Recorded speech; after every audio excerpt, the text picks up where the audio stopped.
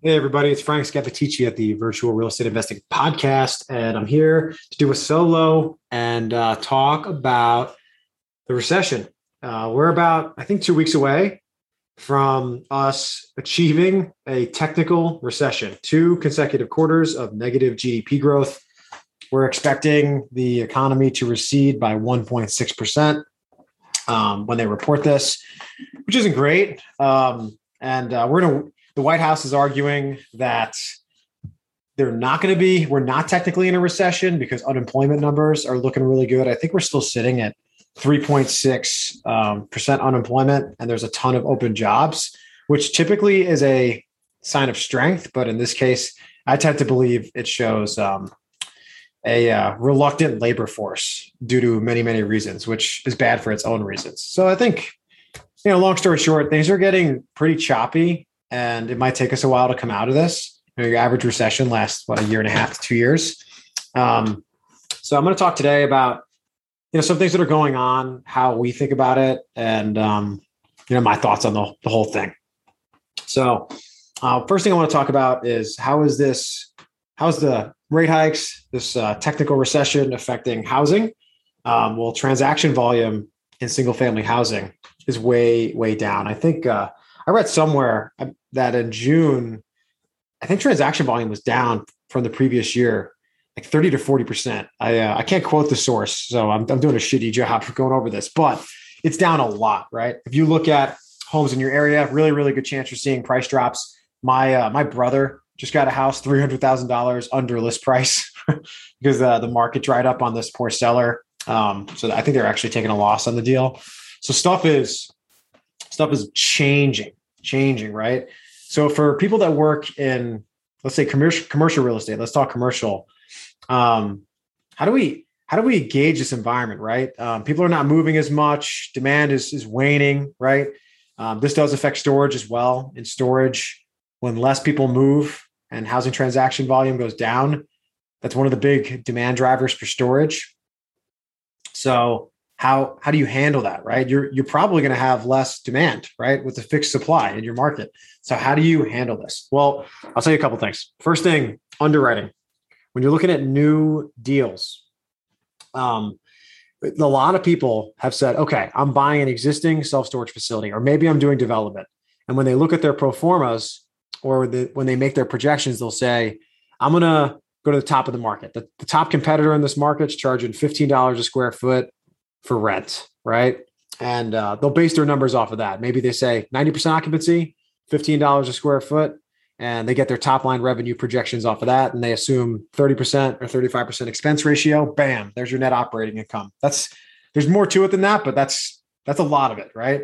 This is my advice. Do not assume you are going to get to the top of the market. Just it's not the right time to make that assumption, and prices are starting to soften. So you don't need to make that assumption. On our most recent deal that we're closing on, actually Friday, the top competitor in our market is charging a whopping $18 a square foot for non-climate control storage, which is very, very high. That's crazy high, actually. It's the highest rent per square foot in the market we've seen. The seller we're taking it over from was charging like $9.8 a square foot in storage. We're not going to assume we're getting to $18, right? Like that's a 50%, that's 100% price increase. The seller was really, really below market rents in the facility we're buying. We're only going to assume that we're going to get to 13 or 14, right? And we're basing our numbers and our profits off of that, right? So we're only saying we're going to get about halfway there to the top of the market. I think that's smart, right? I think, your average market, maybe the top of the market's $14 a square foot for storage, non-climate control, and maybe you're at 8, underwrite it to an 11.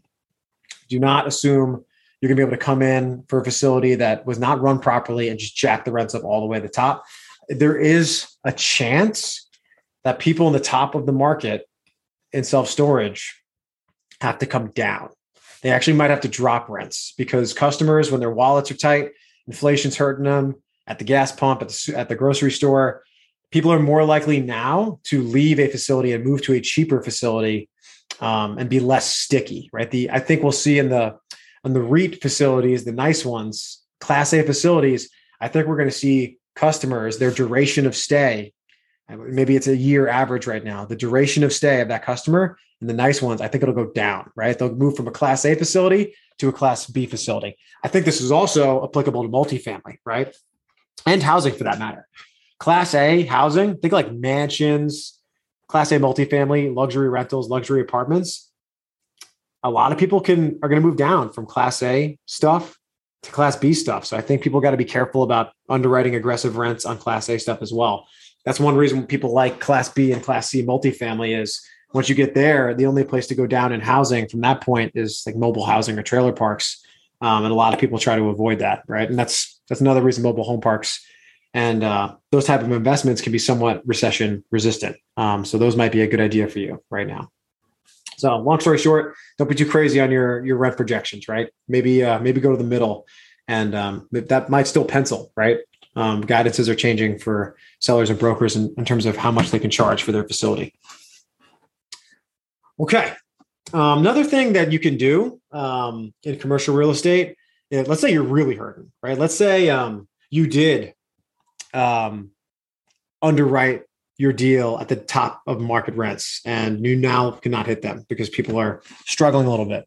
You got to start playing some defense, right? Maybe you can delever, right? If you haven't closed the deal yet, maybe delever it a little bit so your debt service is a little bit lower, sacrifice a little bit of IRR projection. And also, if you've already closed, start renegotiating stuff. Insurance costs the last 3 to 4 years got really, really high. If you're in Florida right now trying to get insurance during hurricane season with the material costs being high, you probably got charged out the ass.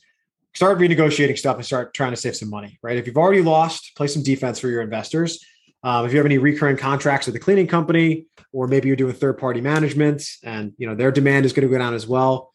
If you have to, you might have to retrade some stuff. But I think if you own a large enough portfolio and your NOI is getting strained, you owe it to your investors to do that. So start hustling your expenses and start reducing those things drastically. If you're feeling the burn of a recession, it's likely your vendors and suppliers are as well, and they need your business. So put that in your back pocket. Try to avoid it if you can. No one likes to deal with a retrader, but you got to do what's best for you at the end of the day. Another thing I think is important to do right now, if you work in real estate in any asset class, if you're doing direct to seller, do more of it. And if you're not doing direct to seller, do it. And in our asset class for storage, if you are buying facilities, I'll say over $3 million, it's very, very likely that a broker has already talked to that owner. Brokers are just as good at cold calling and hustling direct to seller marketing as operators are, right? That's how do brokers get their business? They're on the phones calling these people. They're following up every month. They get fed based off of finding sellers that want to sell, right? They don't really get sold. They don't get paid finding deals, but they get paid for building relationships with sellers and trying to sell them at the highest price they can, right? But if transaction volumes are going down, which they are, which we've already talked about, there's not going to be enough money or transactions to feed the giant bloat of brokers we have and agents we have in single family, multifamily, self-storage, mobile home parks, RV boat, every asset class has got a ton of brokers in it right now because they've been making hay for the last 5 to 7 years. Some of those people are going to have to find new jobs. They're not all going to make it. If you were brand new to commercial real estate, only got a year or two under your belt, a thin pipeline, and your wallet starts getting tight, it's going to be difficult to stick around in a 100% commission job. And some of those people are going to have to leave. That is an opportunity, in my opinion, for those that remain, right? If there's less people making outbound calls and you can stick around and make them, your chances of converting, I believe, are higher, right? And your chances of finding a distressed seller, if this recession continues, will also continue to go up, right? So I think this is the time, if you don't have those systems set up, to start putting them into overdrive. And I'd be very, very aggressive doing that. Like if you haven't closed a deal and you call someone and I call them and we've closed a bunch of deals, it's going to be difficult for you to overcome that objection, right? Because we have a track record. So you want to build your track record when prices come down so that people trust you, you're dependable, and people believe that you can close, right? So get that going.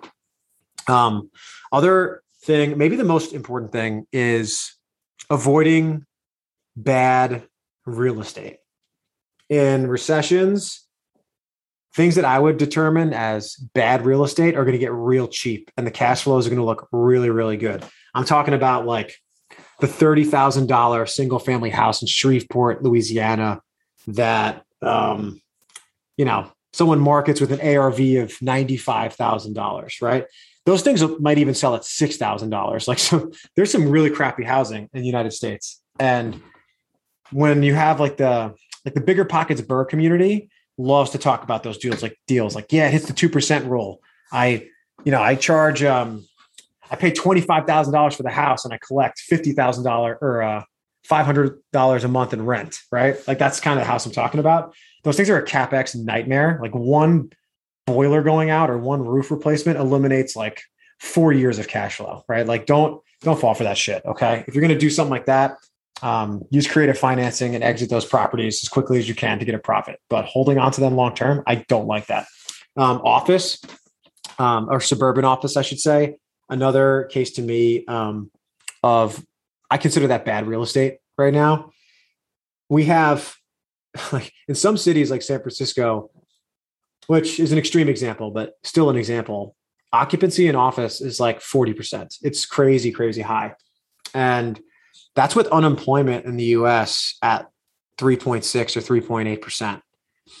I don't think unemployment is unlikely to go down with tech layoffs starting to materialize. Tesla, Redfin, Compass, Coinbase, and basically any company that's not profitable is starting to let people go. And they're really, really focused on their burn rate and getting that down, right? So I think unemployment for white collar workers is likely to go up if it hasn't already. And office, it was already bad, right? The return to office that everyone talked about is not happening in mass like some people thought, right? So there's going to be some stuff hitting the market at a big, big discount. Like think about an office landlord that has covenants in their debt that says, if you can't hit a certain debt service coverage ratio, we can call in the loan, right? There's a lot of people in that position, and that's going to become distressed real estate. It looks tempting, but some of that shit is just bad. Like you don't want to own it. 20 years from now, it'll be worth less against the dollar. So don't buy bad real estate. The other example of bad real estate that I would see is, well, it might be good real estate, but in the short term, it's very, very risky. I'm thinking really, really high end, short-term rental type stuff, like a beachfront property in Malibu. Yeah, the demand for that property will always be there, right? But if you were buying that property expecting to get some cash flow or yield off of it, and you overpay for that thing, that monthly hurt could suck really, really hard. So I feel like if you're going like Class A short-term rental, I would really, really think about deleveraging that, or maybe even paying it cash, because it is great. It's great real estate in the long term, but that shit could really, really hurt because people do not travel as much during a recession if their wallets are tight, right? So I would expect if you're in the short-term rental game, especially in really nice locations, I would not use today's numbers in your cash flow analysis. I would use like 2012s and then assume, then maybe give some ground for inflation and go there. I don't know, but I would just advise you to be conservative. Another piece of real estate, I actually like this business, but I think you got to be careful here and be very, very conservative in your underwriting, is RV and boat, which a lot of people compare or think is similar to storage. In fact, some facilities have RV and boat attached to it or next to it. But the difference is when recessions hit, people sell their boats. So if people sell their boats, they go back to some vendor or distributor or dealer, and they're outside of your facility, right? In a lot of cases. So you don't want to be assuming rent growth or occupancy growth on your RV boat deal if the American wallet starts to really hurt. Okay, so that's another example of what could potentially be bad real estate at the wrong price. And then lastly, like on a personal level, let's assume you're doing great. Let's do the half glass full side of a recession. Let's say you and your family are liquid, and you're like, "Hey, I'm thankful that I'm doing good, but how do I take advantage of this situation?" If you're liquid, like I think it's a great time to negotiate some luxuries, right? Rolexes, watches, like all that stuff's gotten crazy, crazy expensive over the last 3 years because everyone's been getting ton of money, right? We've been printing a lot of money. Everyone's assets are worth more. So all that stuff went up in price. It'll probably come down, right? People have less money. that shit might come down. There's a little volatility in that market. So if those opportunities pop up and you can get a badass looking watch for a cheap price, sure, go ahead.